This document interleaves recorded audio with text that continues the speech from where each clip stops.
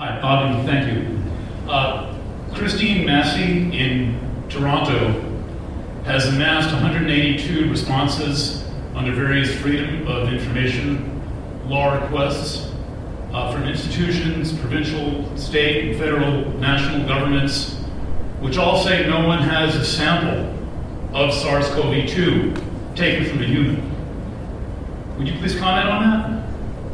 Yeah, I really am not qualified to comment on it, but my inclination, if there are people who say that viruses don't exist, that there is no virus, and I don't, my inclination is that that simply is not, that's not true. I can't argue it with you, and I can't, I actually, on our listserv, there's a number of people who make those kind of arguments, and other people on their listserv, and these are all very brilliant people, ridicule them and dismiss them and produce a lot of evidence. And I am kind of amused reading the exchanges. My inclination is that viruses do exist, that they do make people sick. I could be wrong. It could all be a big hoax, but to me, it seems like viruses are real. And so I should have just shut up from the beginning and said I can't answer that question. The government said they don't have a sample. You know what? Actually, I saw an exchange yesterday where somebody made exactly that statement, and then 10 people jumped on them with examples of where that's not true. Okay. So, the other thing is, I do know this. When you make freedom of information requests, the freedom of information laws do not require the government agency to do science or to answer specific questions. What they do is the freedom of information laws make it obligatory for the government to give you existing documents. Oh, if you're telling the government, I want you to verify this, they look through their documents and they say there's nothing here to verify it, it doesn't mean it's not true. It means they got nothing. But listen, again, I am not a good person. I'm not a scientist. I don't pretend to be. I find those arguments interesting, and there's a guy in California who I deeply respect, Tom Cowling, who makes those arguments, and it is brilliant in the way he makes them, but he also is not taken seriously by a lot of other people. So I can't answer the question. Thank you.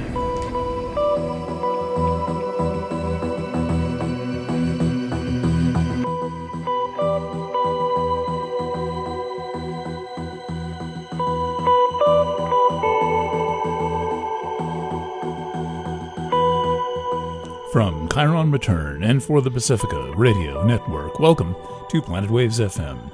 Tonight's edition is for Friday, the 30th of June, 2023. Welcome to a program wherever you may be in the world, in the future, or in your state of mind. It is good to be with you. I've got a full program for you tonight, and we'll be back in a moment.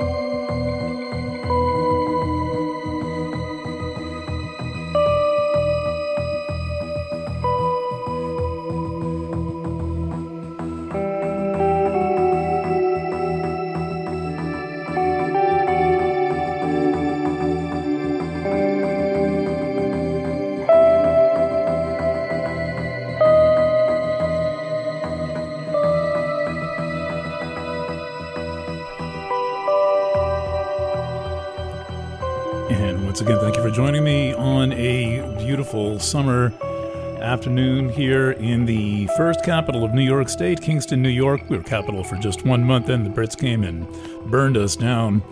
Speaking of burning, the fires in Canada seem to be raging away. We're not seeing much of that in my part of upstate New York these days, but I am hearing from down in the city and from a listener in Glens Falls, a couple hours north of here, that they are smoked over and are even being told to wear N95 masks to keep the particles out, but I do not believe that even matters. The particulates that would get through the N95 are the worst ones. Of course, if it makes you feel better, wear it, but then you might want to just make sure that it's not working against your cause, because masks are dangerous. And it's interesting that in California wildfires, they advise people not to wear them, that they're useless. So, as usual, the information coming from the government is contradictory and self-serving. Anyway, all by way of hello, in our increasingly continuing strange moment, began today with the should be more infamous than it is 3 minutes of audio that I captured in a very brief dialogue with Robert F. Kennedy Jr. back in late April of 2022, where I traveled to an event and was gifted a ticket to the dinner so that I could get in and have access and be there. And with my opportunity, chose to ask now presidential candidate Robert F. Kennedy Jr. What his take was on the fact that all of the governments of the world, health agencies and health institutions, including the CDC, the NIH, the National Institutes for Allergy and Infectious Diseases, and all of that, unanimously in 40 countries, all admit they don't have a sample of SARS-CoV-2. They cannot produce a sample of this virus actually found in a human being. And he gave the worst answer I've ever had in the course of my journalism career, an answer so ridiculous I thought this person could never be taken seriously as a presidential candidate. If he can't handle the hippie deadhead astrologer from upstate New York, how is he going to be able to handle Vladimir Putin or NATO or the G8 or the Joint Chiefs of Staff or anyone for that matter if he's unprepared to answer what anyone could have told him was going to come up? And so the fact that he was unprepared with even a generic off-the-cuff answer, the way his Uncle John would have said it was, "Young man, that's an interesting question. We'll have to get back to you on that." And very simple. It could have been dismissed with an over and done, and I would have come home with absolutely nothing for my efforts. And instead, what I came home with was this lavishly rich 3 minutes.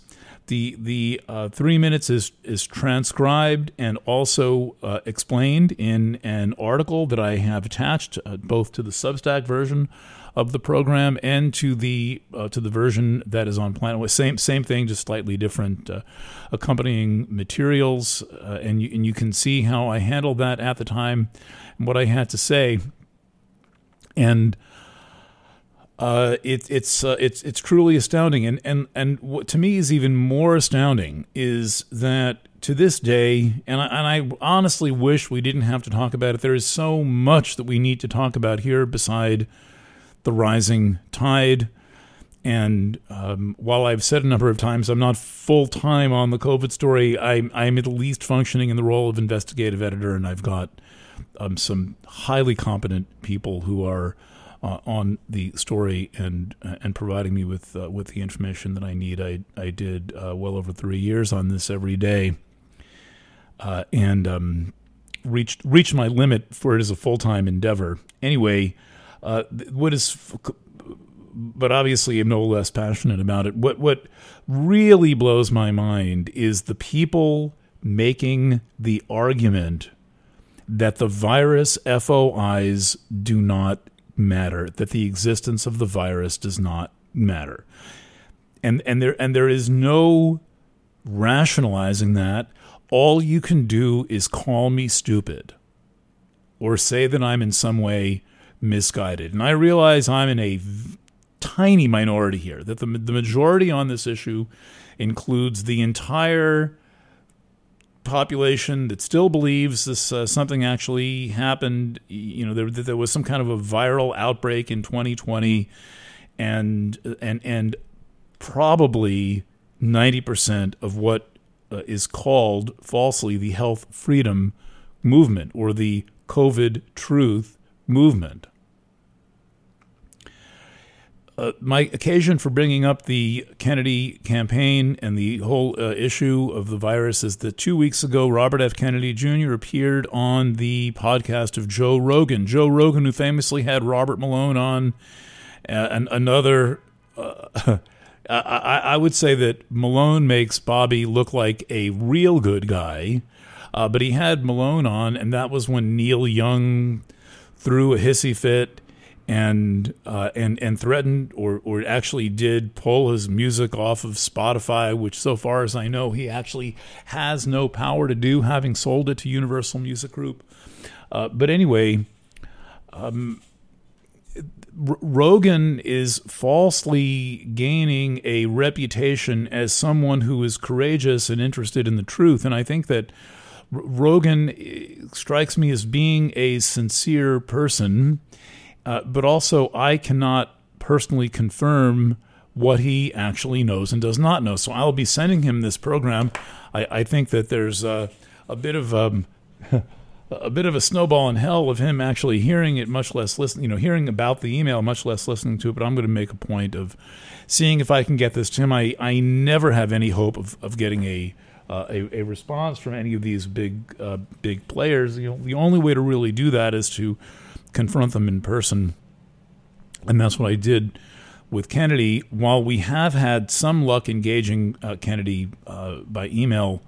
And mainly by email, and maybe a couple of in-person meetings between others. But Tom Cowan has been in contact with him. Christine Massey has been in contact with him and his attorneys. I've been in contact with his main attorney, Mary Holland, as well as a couple of the shills who make shit up for him and have a PhD and defend him and pretend that there is some scientific defensibility to what he is saying, and I'm not even raising a scientific issue when I talk about the virus FOIs. All I am saying is that now, as of this day, 215 governments have all admitted they did not have a sample of the virus or a paper, even a paper. I'm not asking for a bottle of the shit.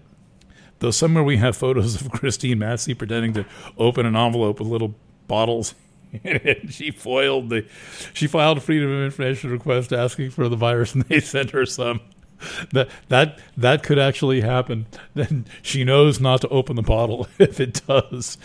However, I kind of lost my train of thought. Anyway, this has become so ridiculous that the only way someone could really have faith in any statement from the government made at any time in 2020 and 2021 is purely on religious terms. Walked on water, turned water into wine, raised the dead, and did all of this stuff. Well, thanks. It looks good in the Bible. It's very moving to read the Bible. I admit that, unless people are getting massacred to the point where, as a child, I read it and couldn't stand the violence. Okay, I actually started to read the entire Bible as a child, and I gave up because it was too violent for my little Pisces soul. And this is the holy sacred text of most of the world, or large portion of the world. I guess the Buddhists aren't into it. Anyway, we're so more on that in the second and third segments. Getting to my point here. I will in the second block. I will be taking apart the claims of Kennedy and Rogan and his questions, and assessing Rogan's basic state of mind, his state of understanding, and the quality of Kennedy's responses related to matters connected to the virus and to vaccines. I am pretty good at handling that myself, but I've asked for help from Jeff Strahl, who you met on one or two other interviews, who is a Kennedy historian. He's a really well-versed historian who learned most of what he's going to talk about in real time. So as I've done with COVID and a number of other issues, was there at the time and tracking things and putting things together. Jeff Strahl is old enough that he lived through the Kennedy administration and was subject to the draft for the Vietnam War and managed to not have to go and basically considered himself a conservative at one point and then figured out what was going on and realized this is it's not make sense. What was considered conservatism back in that day in the 1960s, 1970s. So that's in the third block, and then I plan to end the program with a discussion about the continuing analysis of charts from the 1990s and how they lead in to what we experienced in the early 21st century, but mainly from the standpoint of natal astrology. I've got this new thing going called the Astrology Student Union. Just find that at astrologystudentunion.org. And as part of developing and promoting that, I am planning a series of year-by-year discussions of astrology in the in the late 90s and early 2000s. This is intended for Generation Z, but to understand this astrology, you really have to go back to 1992. And so I'm summing up the 90s, and then we'll probably pick up the thread with year-by-year analysis starting in 1997 or 1998. And this is designed to inform and attract younger listeners who are curious about astrology but think astrology is something that you get every day from an app and an anonymous writer who you have no idea who they are, where they are. Maybe somebody different writes your Aries horoscope every day, as is the case with Tarot.com and the New York Daily News, the thing that replaced me. There is no one author. That's very dangerous for a horoscope column to have no one attributed author. My favorite horoscope remains the New York Post, written by Sally Brompton. I corresponded with Sally for many years. We have one thing in common, which was we were both taught astrology by Patrick Walker, her predecessor at the Post.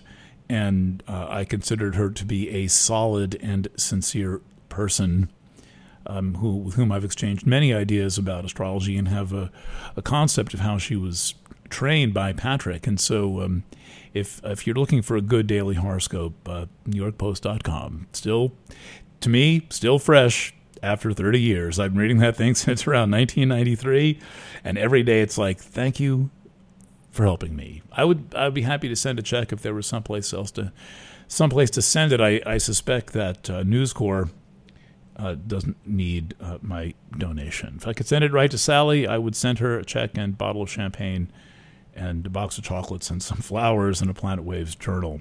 Okay, so speaking of astrology, here we are approaching the full moon in the sign Capricorn. The Capricorn moon, that intriguing and mysterious moon, the moon of my mother and many of my girlfriends. I've gotten over that habit, as well as of David Byrne, one of my favorite artists, Lucille Ball, another one of my favorite artists.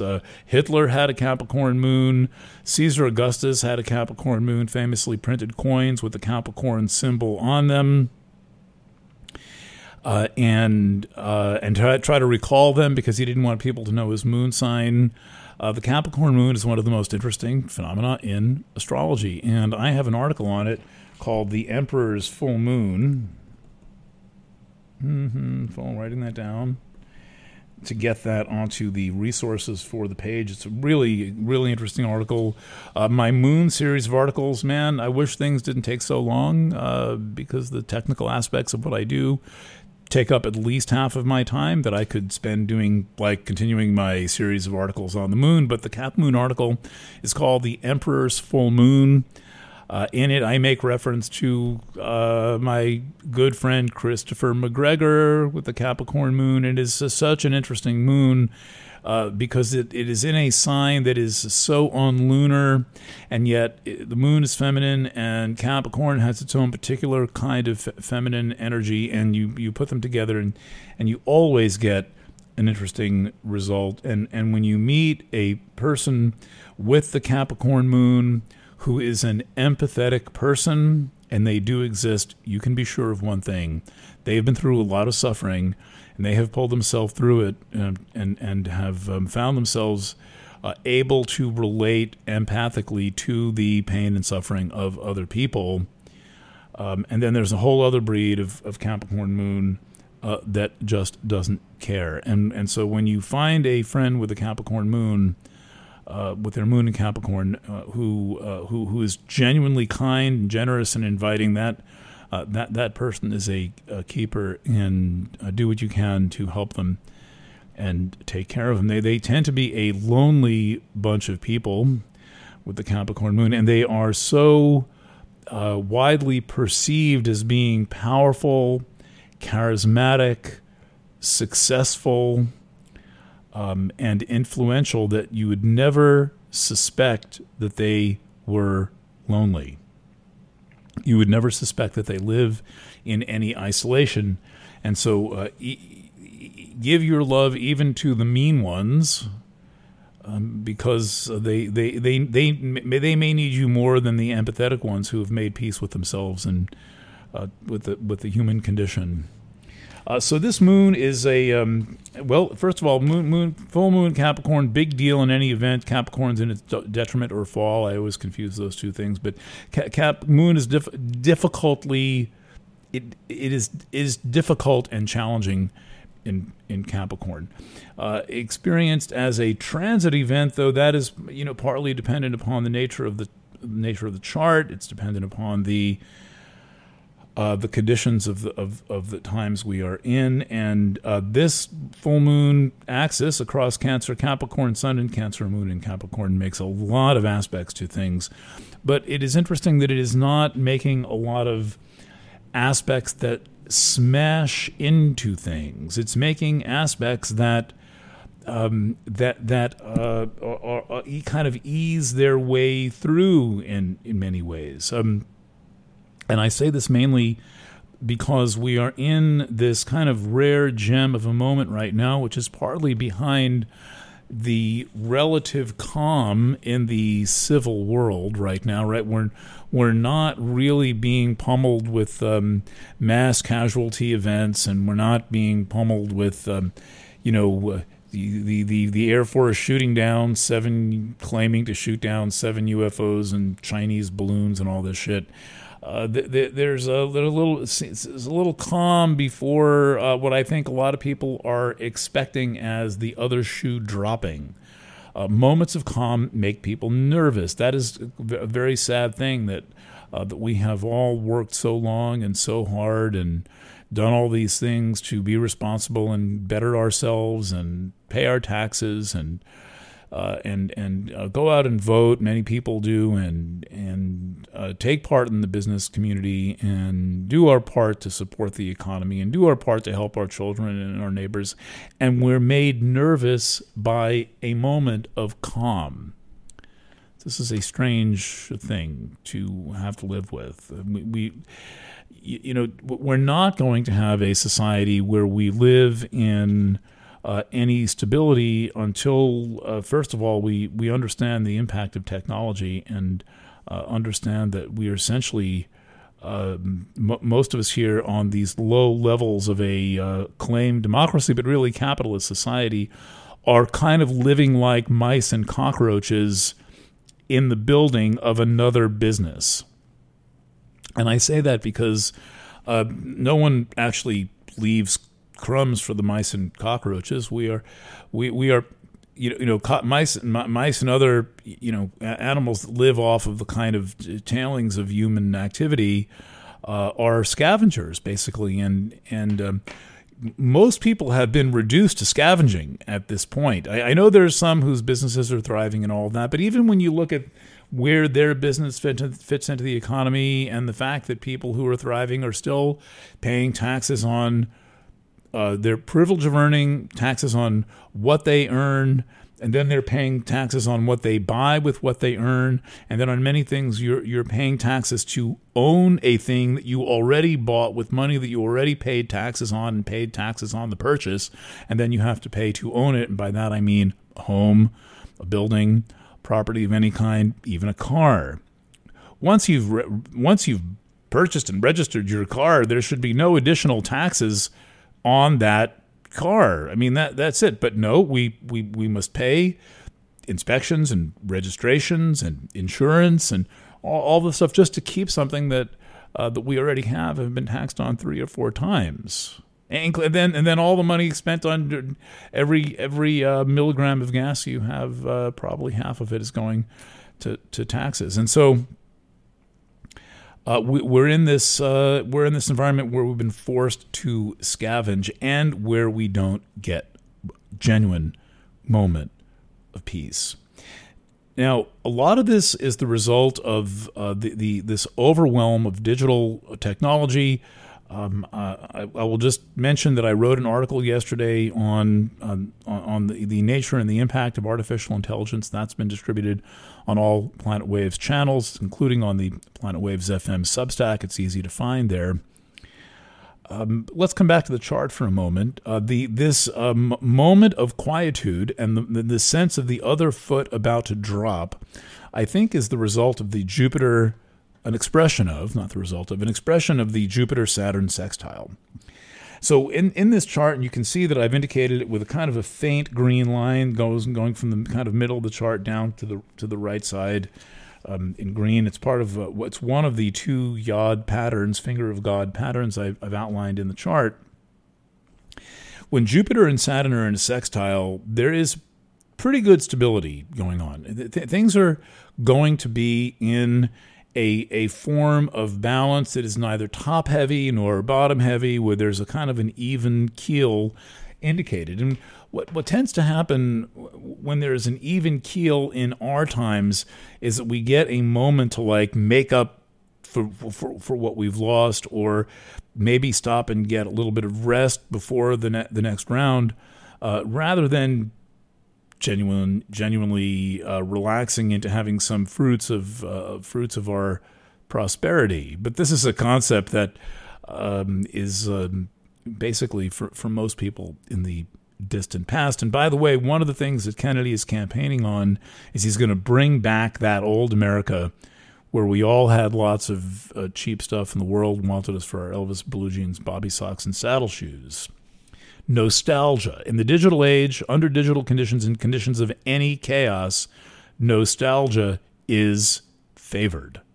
Nostalgia is a real item of value to most people. So the moon, so Jupiter and Saturn are at about 7, 8, 9 degrees of Taurus in the chart for the full moon. Saturn's at 7 even, and Jupiter's at 9. Jupiter will eventually go retrograde. I'm not sure if the aspect will make exact contact again. Probably not, but it'll be close and hanging out for a while. And what happens is that the Sun makes a trine to Saturn and a sextile to Jupiter, and the Moon makes a sextile to Saturn and a trine to Jupiter, and it all kind of weaves itself in a way that is indicative of a kind of stability. Geodesic domes, by the way, are largely made of quintiles and sextiles. They're the most stable structure you can build on Earth, pretty much, is a structure made of pentagrams and hexagrams interwoven with one another. That's the basic geometry of most versions of the geodesic dome. This incredibly lightweight thing, not invented by Bucky Fuller, but perfected by Bucky Fuller, whose birthday is coming up. We should do something on Buckminster Fuller next week. And Marshall McLuhan's birthday is coming up. I could say a lot about the natal astrology of men with their sun in the sign Cancer, but it tends to produce some rather creative and inventive men, in particular, who know how to make their mark on the world. So anyway, we've got this thing that I think perhaps Rick Levine might describe this pattern as a golden bowl pattern. Sextile from the Sun to Jupiter, sextile from Jupiter to Saturn, sextile from Saturn to the Moon, and then also there is a centaur in the mix, that centaur being Pholus. Today, at the time of this recording, the Sun is opposing Pholus. Pholus, not an asteroid, a long period object, a kind of a morph between an asteroid and a planet. reddish in color and rocky, and discovered in 1992, same year as 1992 QB1, the first thing ever discovered beyond Pluto. And Pholus is about a kind of a pressurized release.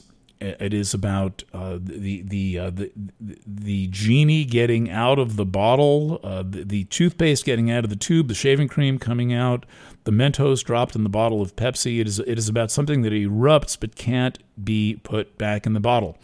That is a cautionary note in this chart, because just as the moon reaches full phase, it makes a conjunction to Pholus. And we will start to experience that pressurized release, this in some way, shape, or form. This will, by the way, be early the morning in United States time zones, and a little bit later, early afternoon in England and the UK, overnight in Oz and New Zealand.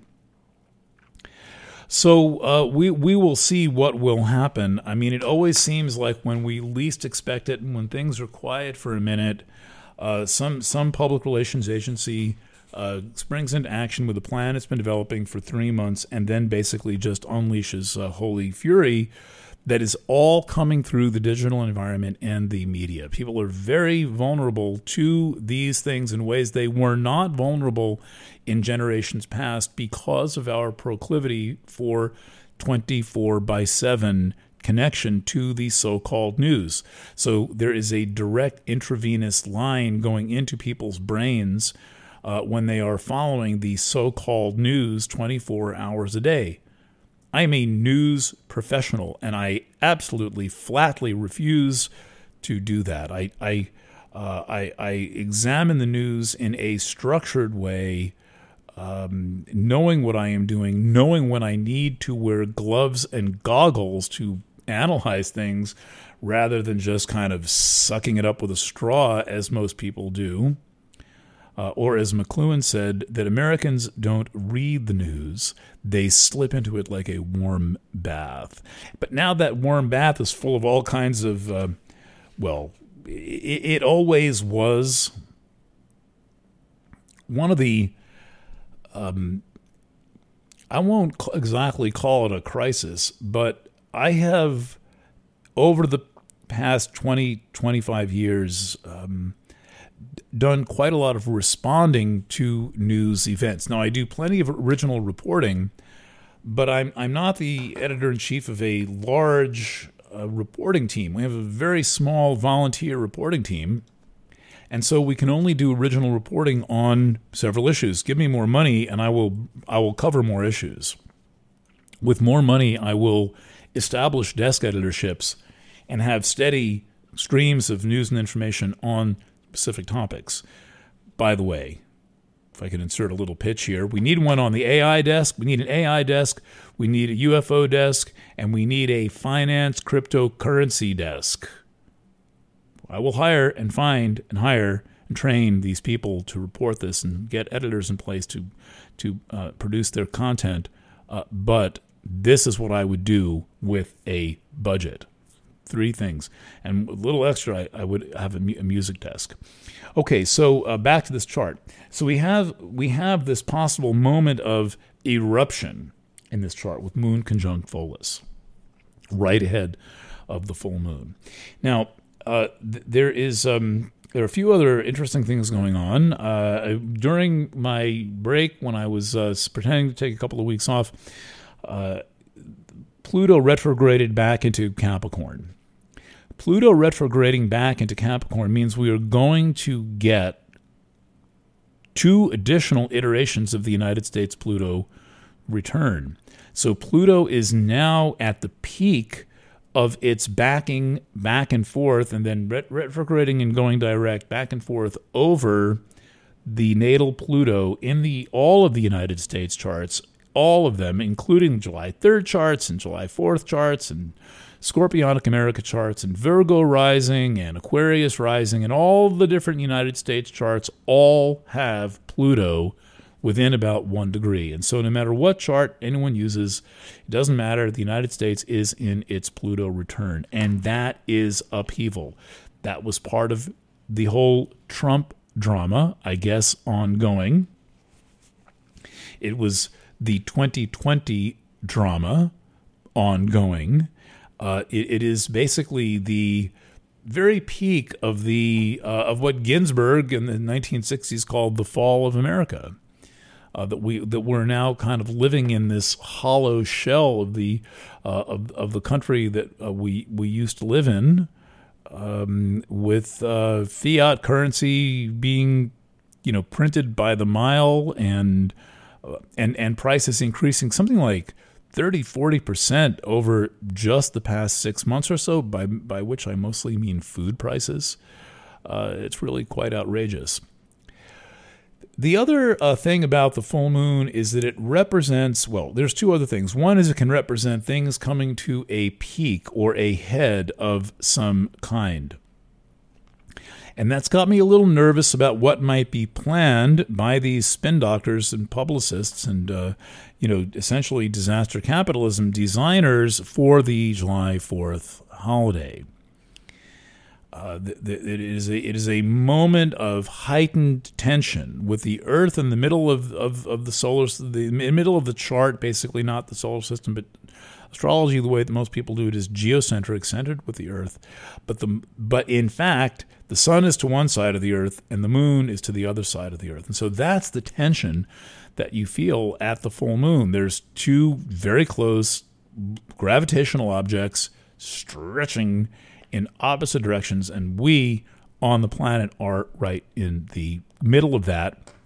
And then there's all the other aspects that are made in the process of this happening.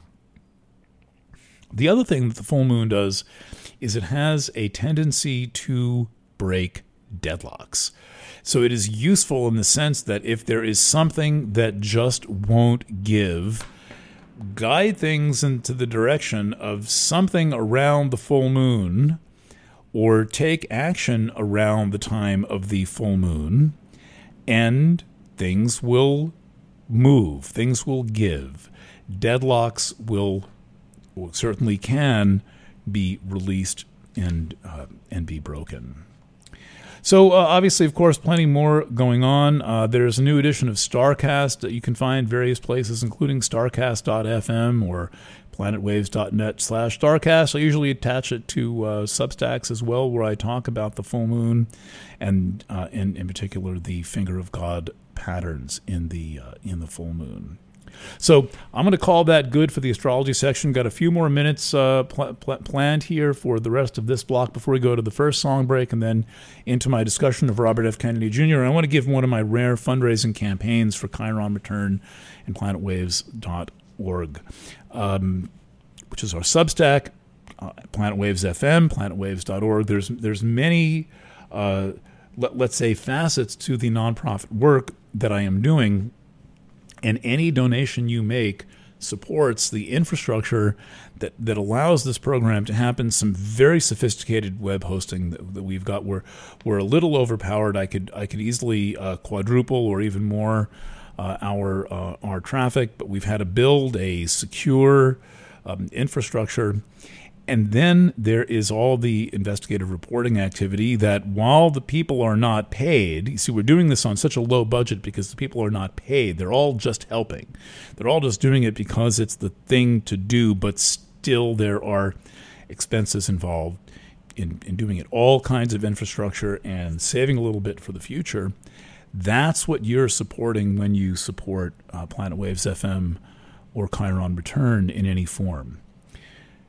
I hear people say every day, and I'm sure you've heard it, and you hear it, and you say it, I'm sick of the bias in the news. I'm sick of all the advertising. I'm sick of these presenters who are bought and sold and trade like trinkets. I'm sick of not being able to trust what I see and hear. I'm sick of all the glam and the money, and podcasters being paid $200 million to sit here and do what I'm doing. Well, if all of that is bothering you and you want to support news and commentary and teaching that you can trust, make a donation to Chiron Return, Planet Waves FM. $5 a month goes a long way. A number of you listening already get it. We were gifted quite a bit this week, which will get us through a very slow month by a dear friend down in Australia, Terra Australis. And one of our Backstage Pass holders basically doubled her donations this week, like added a second $40 a month donation to Planet Waves FM. You know that I'm worth it. You know that you come here because you trust me and you trust the people that I surround myself with, and you know that I would jump in front of a moving train before I lied to you or deceived you in any way, including telling any form of a half-truth. This is a deep commitment, and it has made me many enemies, people who have just told me to fuck the fuck off. We're canceling all of our subscriptions. You're full of it, blah, blah, blah. But the people who have stuck around know that if you have some issue with something I report, you can actually get me on the phone and talk about it. I challenge you to get anyone else on the internet on the phone.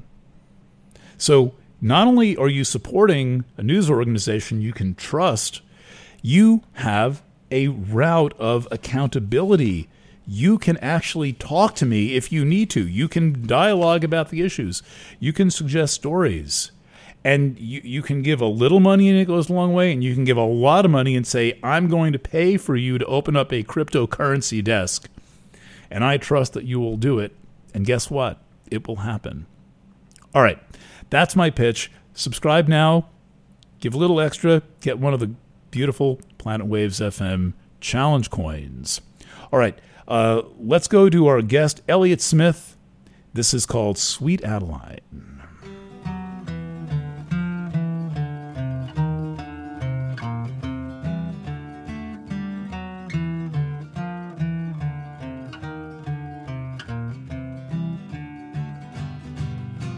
Cut this picture into you